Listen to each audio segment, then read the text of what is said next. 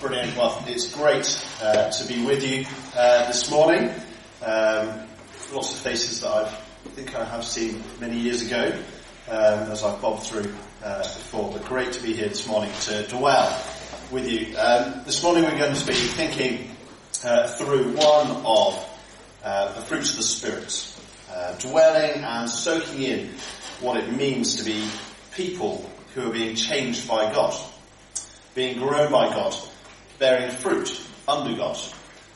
As Galatians 5:16 says, "But I say, walk by the Spirit, and you will not gratify the desires of the flesh. For the desires of the flesh are against the Spirit, and the desires of the Spirit are against the flesh. For these are opposed to each other, to keep you from doing the things you want to do. But if you are led by the Spirit, you are not under the law. But the fruit of the Spirit is love, joy, peace, patience, kindness, goodness, faithfulness, gentleness, self-control. Against such things there is no law. And those who belong to Christ Jesus have crucified the flesh with its passions and desires. If we live by the Spirit, let us also walk with the Spirit." Paul's call to the Galatian Christians was to walk by the Spirit, leaving behind their old ways of life before they knew Jesus, leaving a life marked by a desire to serve the cravings of the flesh, and instead being led by the Spirit, being grown by God into the people that we were created to be. And in many ways, the fruit of the Spirit can't and shouldn't be separated. Often growing in one area will lead to growth in many other areas too. But it can be good sometimes to sit, to dwell on each of the fruits in turn, and to think about how they grow in our lives, as God seeks to grow us to be more like Jesus and less like the world we left behind. This growth may not be obvious day by day, month by month, week by week, but like a fruit tree, given time, this growth will become more and more evident in our lives. It's not a passive work, it's something that we're called on to pursue, to work at. And so I hope, as we turn our thinking this morning to the fruit of goodness, it will encourage us, it will challenge our hearts, and it will help us to follow our great King more and more. But what is goodness? What does it mean to be good? What does it look like to be a good person? Or to take it more personally, have you ever found yourself asking the question, am I a good person? Am I a person of goodness? Deep down, I think that's one of the deepest, strongest questions for humans today. It causes great anxiety. It causes huge confusion. It causes insecurity.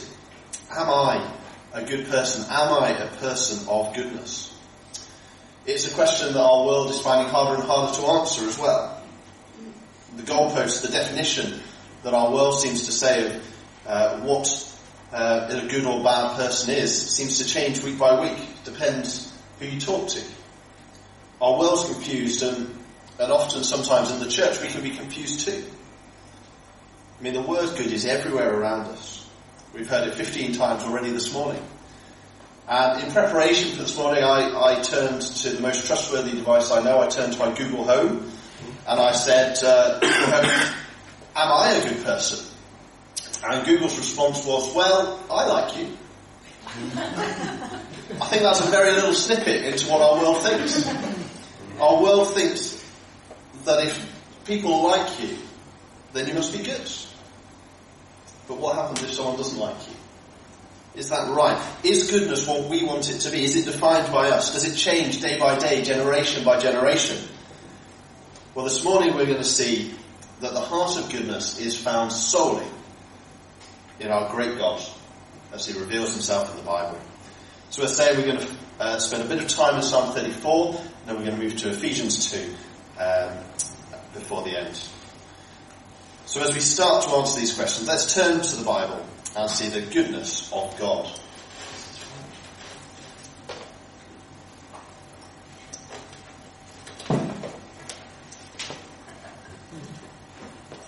press the button many, many times. Yes. Press it until something happens. The goodness of God. It doesn't take long when we turn to the Bible, does it, to come across the idea of goodness? It's right there, front and centre of page 1, Genesis 1. God creates the world. God creates the universe. He creates the world, day and night, land and sea, birds and fish and animals and humans. And he looks at what he's made and he says, it is good. At the end of Genesis chapter 1, God saw all that he had made and it was very good. And when you boil God down right to his core, when you strip everything else away, that's what we're left with. What you are left with is goodness. Everything God is, everything God does springs from the fact that he is good in every single way. God is the one that defines goodness. And every glimpse of true goodness in our world is a glimpse of God shining through. The unfolding story of the Bible is an invitation to come, to get to know the good God. An invitation to come into a relationship with the good God of the universe. But what is goodness? Exodus 33:19 should appear on the screen. It might not. And this comes just after the golden calf incident. So Israel have turned away from God. Moses has a leadership crisis. He turns to God and asks him if he is still with Israel. And this is God's response. He said, I will cause all my goodness to pass in front of you, and I will proclaim the name, the Lord, before you. I will be gracious to whom I will be gracious, and I will have compassion on whom I will have compassion. But he added, you cannot see my face, for humans cannot see me and live. Moses asked God to show him that he is with the Israelites, and God responds saying his whole goodness will pass before him. What does that look like? Well, God's goodness, I think, is his loving, his merciful, his generous graciousness. Because God is good, he loves compassionately whoever he chooses. Because he is good, he shows mercy to those who don't deserve it. Because he is good, he shows grace, giving abundant good gifts and blessings. This is who God is, right at his core, right at the heart of who he is. This is the God of goodness. And in Psalm 34, we meet someone who very much knows how good God is. So if you close your Bibles, do turn back to page 512, and we'll see in Psalm 34 what David thinks about God. And in Psalm 34, we find David. And to look at him, you'd have to say his life is anything but good. This psalm's written at the time when David has been chased out of Israel by Saul. He is running for his life, and he ends up in the city of Gath, the city of Goliath, the city of God's enemies. And his life is in so much trouble that his only choice is to pretend to be a madman in order for his life to be spared. David's life is at a real low point here. It's really hard. There is trouble and hardship everywhere around him. Maybe you can relate to that at the moment. Maybe that's a little snapshot of your life. Or maybe you know folk who are going through times like that. His life is really hard, and yet look at his song in verse 1. He says, I will bless at all times. I will bless the Lord at all times. His praise shall continually be in my mouth. My soul makes its boast in the Lord. Let the humble hear and be glad. Oh, magnify the Lord with me. Let us exalt his name together. Here David is running for his life, but he has no doubt about his relationship with God, does he? God is to be praised. God is to be boasted about. David wants everyone to hear how great God is, doesn't he? He calls those around him, those who are struggling, who are afflicted, to join in his song, to praise God's name together. And he gives a great reason for his confidence. Did you see it in verse 4? He says, I sought the Lord and he answered me and delivered me from all my fears. Those who look to him are radiant, and their faces shall never be ashamed. This poor man cried, and the Lord heard him, and saved him out of all his troubles. The angel of the Lord encamps round those who fear him, and delivers them. When David was in the pit, when David's life was right in the darkest places, when he knew he was a poor man, when he knew he was in deep, deep trouble, he sought the Lord. He looked for him. He called out to God. David personally knows that deep joy of knowing God. God heard him. God answered him. God covered his shame. God rescued him. David knows his saving power. David knows his mighty hand. And he wants everyone to know it too. So he calls those who hear him, those who might be in a similar trial, to do a very strange thing. You might recognise their need for rescue. Did you see it in verse 8? David calls them and says, "Oh, taste and see that the Lord is good. Blessed is the man who takes refuge in him. Oh, fear the Lord, you his saints, for those who fear him have no lack." The young lions suffer want and hunger, but those who seek the Lord lack no good thing. Taste and see that the Lord is good. How it sounds so strange, doesn't it, to our ears? How do you taste goodness? Is it a McDonald's Happy Meal? Is it a deliciously cooked tomahawk steak? Is it smashed avocado on toast? How do you taste God? Well, David would say that that's just what he's done.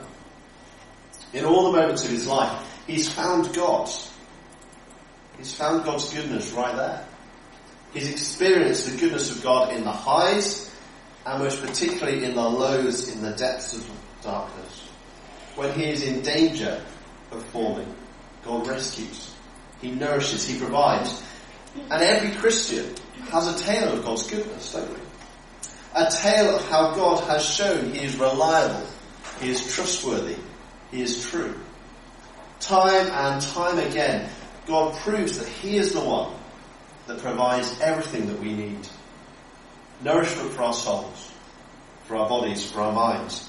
And David wants us to join him, to taste his goodness, to give it a lick, to dig into God and give him a try, to rely on him, to take refuge in him, and see how good he really is.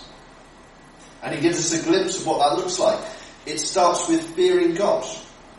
Not like you might be scared of ants or spiders or heights, but respecting and honouring him like a teacher at school. David's challenge is to put God in the right place in our life and watch everything else fall into place around it. Do you see what David says again back in verse 8? He said, "Blessed is the man who takes refuge in him. Oh, fear the Lord, you his saints, for those who lack him, who fear him, have no lack." Well, God's blessing is an invitation to live the life that we were made for, to an invitation to true happiness, to true blessing. Putting our life in God's hands, honouring Jesus as our King. And David tells us how to access this. If you look at verse 11, he says, "Come, O children, listen to me. I will teach you the fear of the Lord. What man is there who desires life and loves many days, that he may see good? Keep your tongue from evil and your lips from speaking deceit. Turn away from evil and do good. Seek peace and pursue it." The root to the good life, the root to the good life comes through listening to God, hearing his words, learning the fear of the Lord. God's words are good. Over in Hebrews 6, Christians are described as those who have tasted the goodness of the words of God.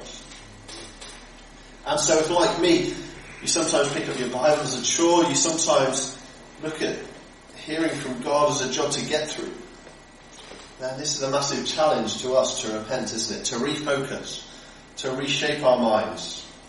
When we open God's Word, we hold the very good words of our very good Father in heaven, who longs for our good. And listening to these good words will change our lives from evil, won't it? Turns us from evil to pursuing goodness. pursuing peace instead of war. God promises a rescue, a restoration to those who call on his name. If you glance down at the last few verses, as David gives us beautiful pictures of what that looks like. Verse 15, the eyes of the Lord are towards the righteous, and his ears towards their cry. God hears us, God sees us. Verse 17, he delivers them out of all of their troubles. Verse 18, the Lord is near to the brokenhearted and the crushed in spirit. Verse 19, it doesn't matter how big our troubles are, he will rescue us from them all. Verse 20, he protects us. Verse 22, the Lord redeems the life of his servants. None of those who take refuge in him will be condemned. That is such a good picture of life, isn't it? I don't know how your week's been, the things you've been struggling with, the frustrations of children misbehaving, or the sorrow of illness, the stress of work deadlines, or the worry of unemployment, the cost of living crisis, battles with mental health or anxiety, frustrations at not managing more rest, or more time in God's Word, or more time with our brothers and sisters in Christ. But brothers and sisters, we have a God who is wonderfully good. We have a God who invites us to taste him, to test him, so he can prove time and time again how good he really truly is. God is utterly beautifully good, and he's called us to live the good life under him. But we've seen glimpses already of the great tension that runs throughout the Bible. God is a good God, but by nature, we as humans are not good. David praises God as a rescuer because he has been rescued by the good rescuer, which is our second point this morning, the good rescuer. We got a glimpse of the problem earlier in Exodus, when we saw in Exodus 33. God finished it, you cannot see my face. The humans cannot see me and live. God is a good God, but as humans by nature we are not good people. If we want to enjoy the deep, nourishing relationship that God offers, then we need to be rescued. Turn with me now, if you will, to page 1079, to Ephesians chapter 2. And we'll just read from there. Page 1079, Ephesians 2.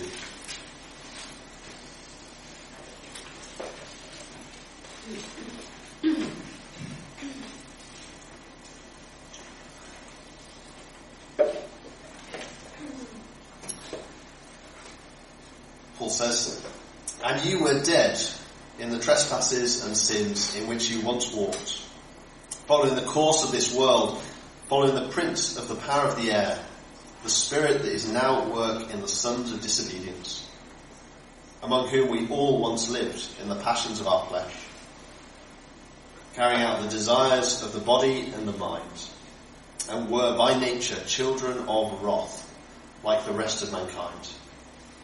But God, being rich in mercy, because of the great love with which he loved us, even when we were dead in our trespasses, made us alive together with Christ.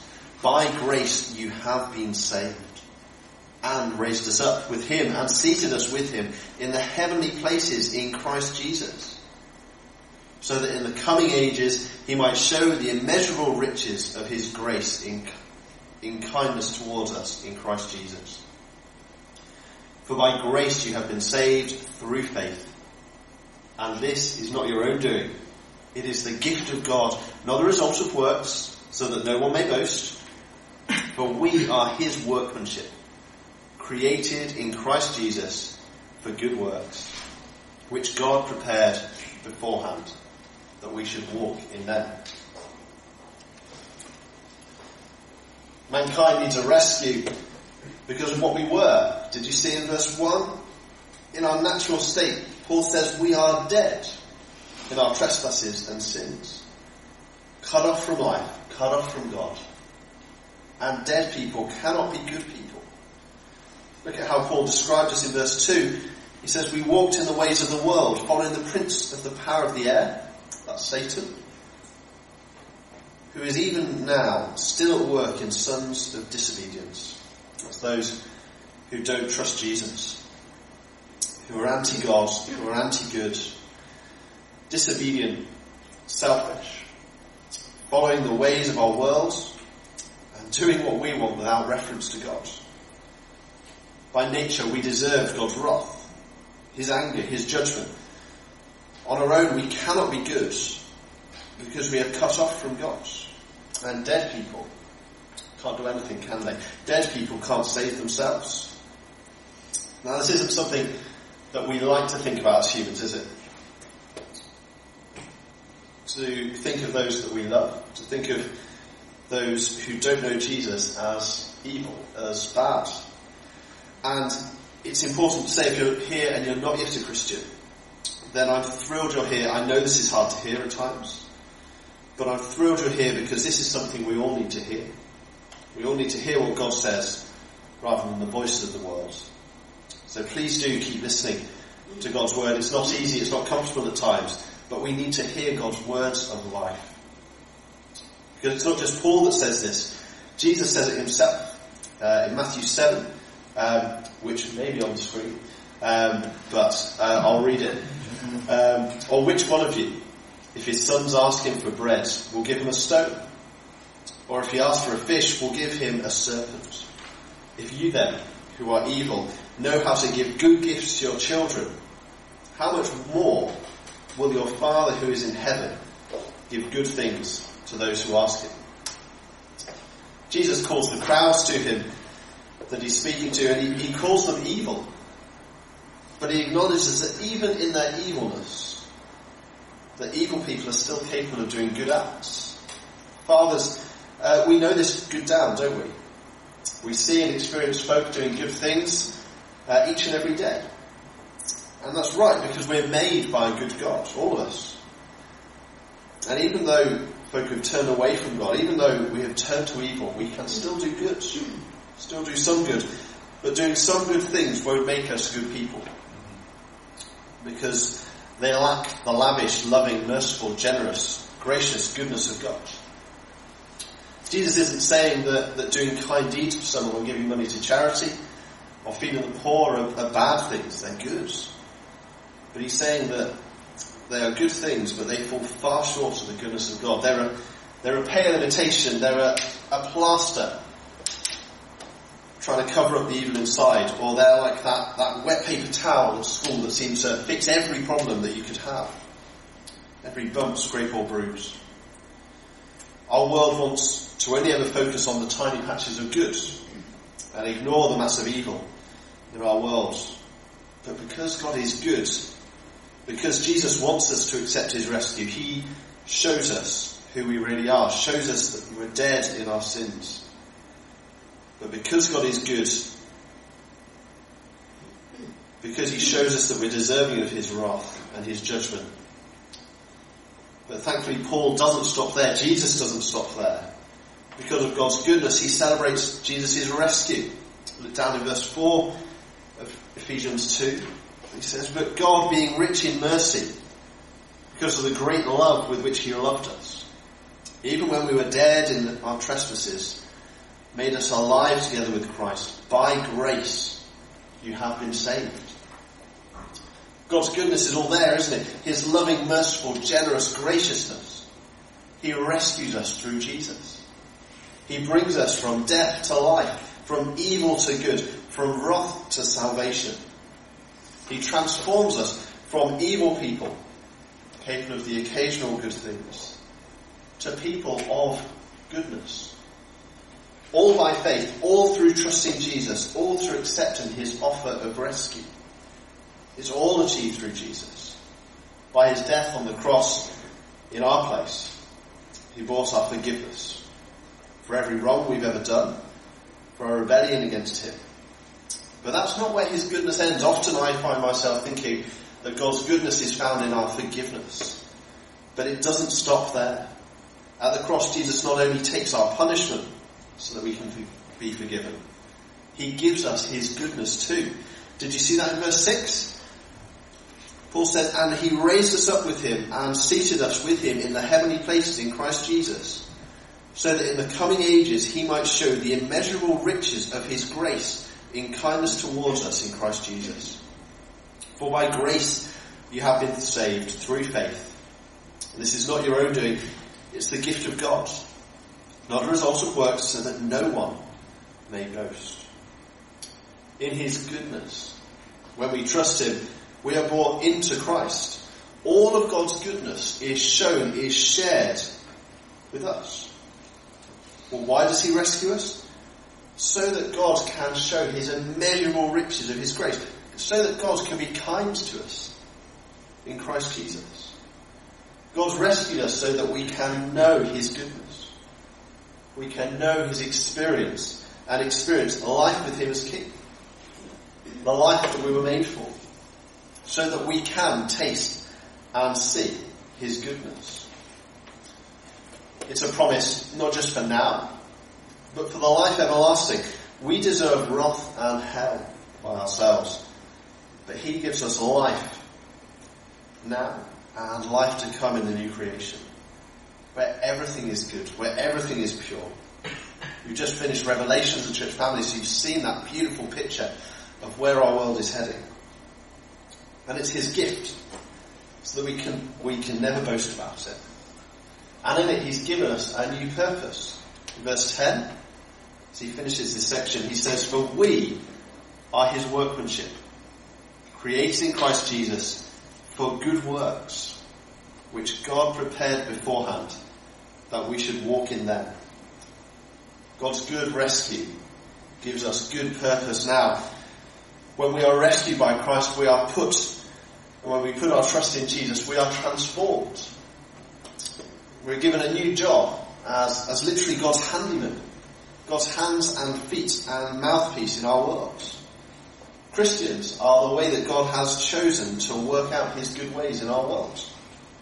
What a privilege, what a pleasure, what an honour. We've been created in Christ Jesus to do good works in him. But that might seem like a lot of responsibility. That might seem scary. But thankfully the good thing is that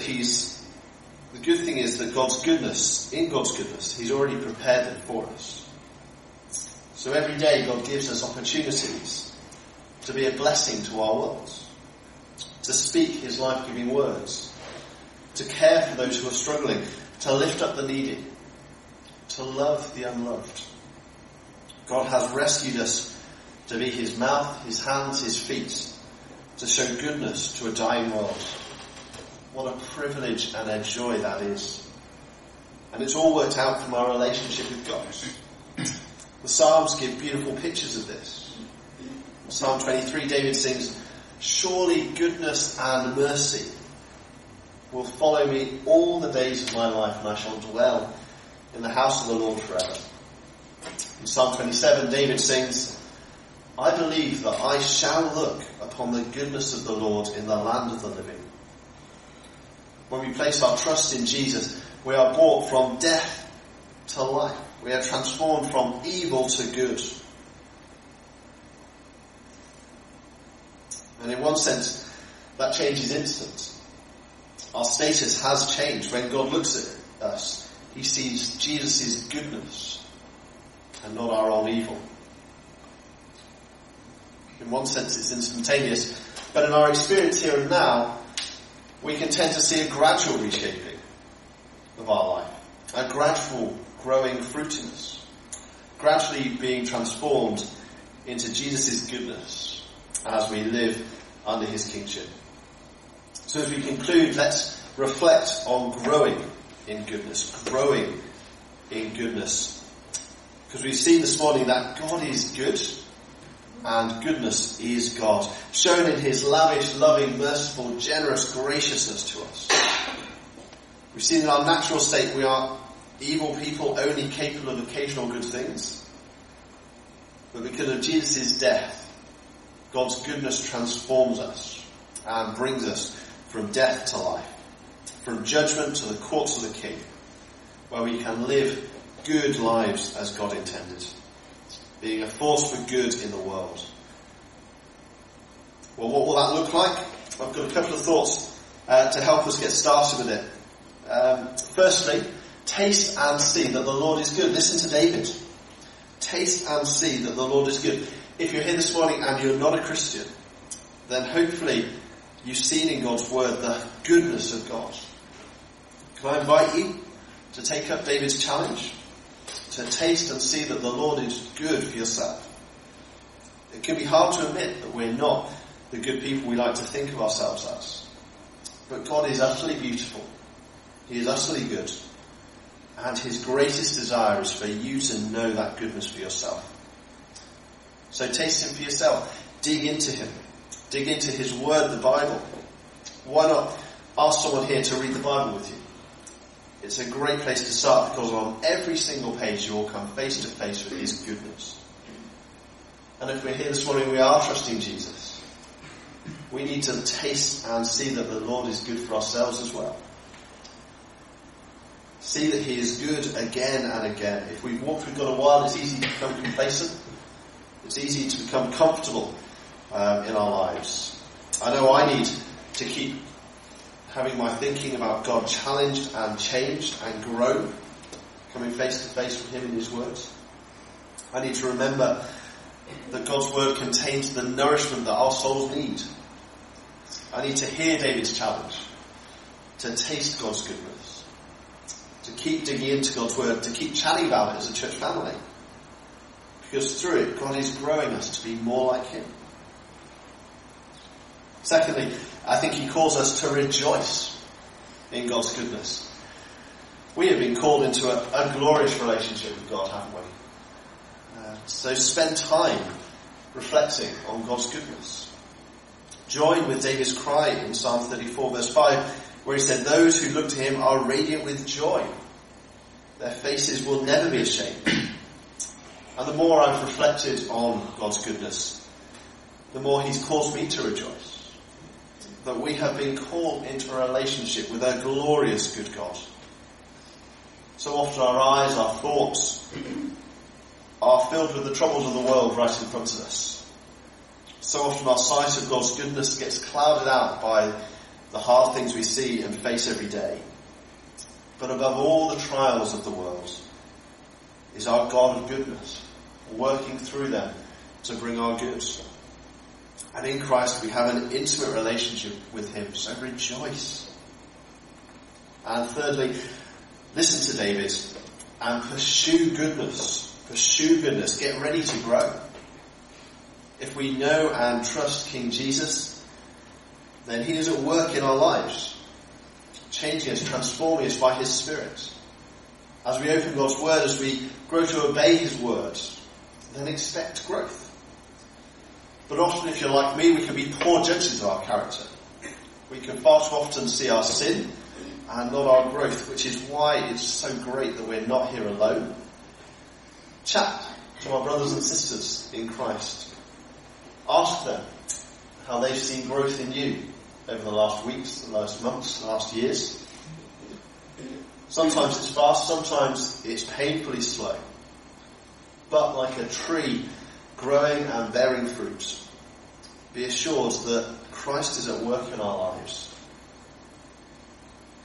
There will be fruit. But at the same time, we need to be active. We need to be active in our discipleship, pursuing goodness, not waiting for it to come, taking the opportunities to be God's hands and feet and mouthpiece. So brothers and sisters, let us grow into our goodness together. So often I think we're tempted to think of ourselves as the worst of sinners. But as we finish, I want to encourage us with Paul's words from Romans 15.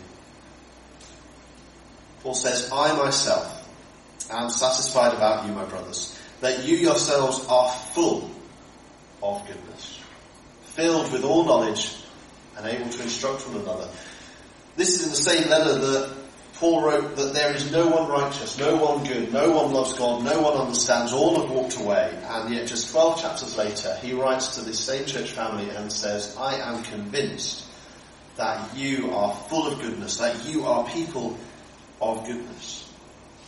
Because of the majestic work of Jesus, because of the transforming power of the cross, Paul can write to this church, and I'm sure he could write it to this church this morning, and say that they are full of goodness. Well, how does he know? Well, because they are filled with the knowledge of God. They know God's words. They love God's words. And they are capable and competent to instruct one another. In Paul's eyes, in God's eyes, those who are full of goodness know who God truly is and seek to tell others about him, which is something we can all grow to do more and more. It springs from our knowledge of God, so chew deeply on his word. Speak to your own heart, speak to your family, speak to your friends, and join with David in his great song of Psalm 34. I will bless the Lord at all times. His praise will always be on my lips. I will boast in the Lord. The humble will hear and be glad. Proclaim the Lord's greatness with me. Let us exalt his name together. I'm going to lead us in prayer together now, and then we'll stand and exalt his name together. Let's pray. Father God, we thank you so much that you are good. Thank you that you have revealed your goodness to us in your words. Thank you, Father, that you have rescued us through your Son. Father, thank you that when we were dead in our sins, you sent Jesus to give us life.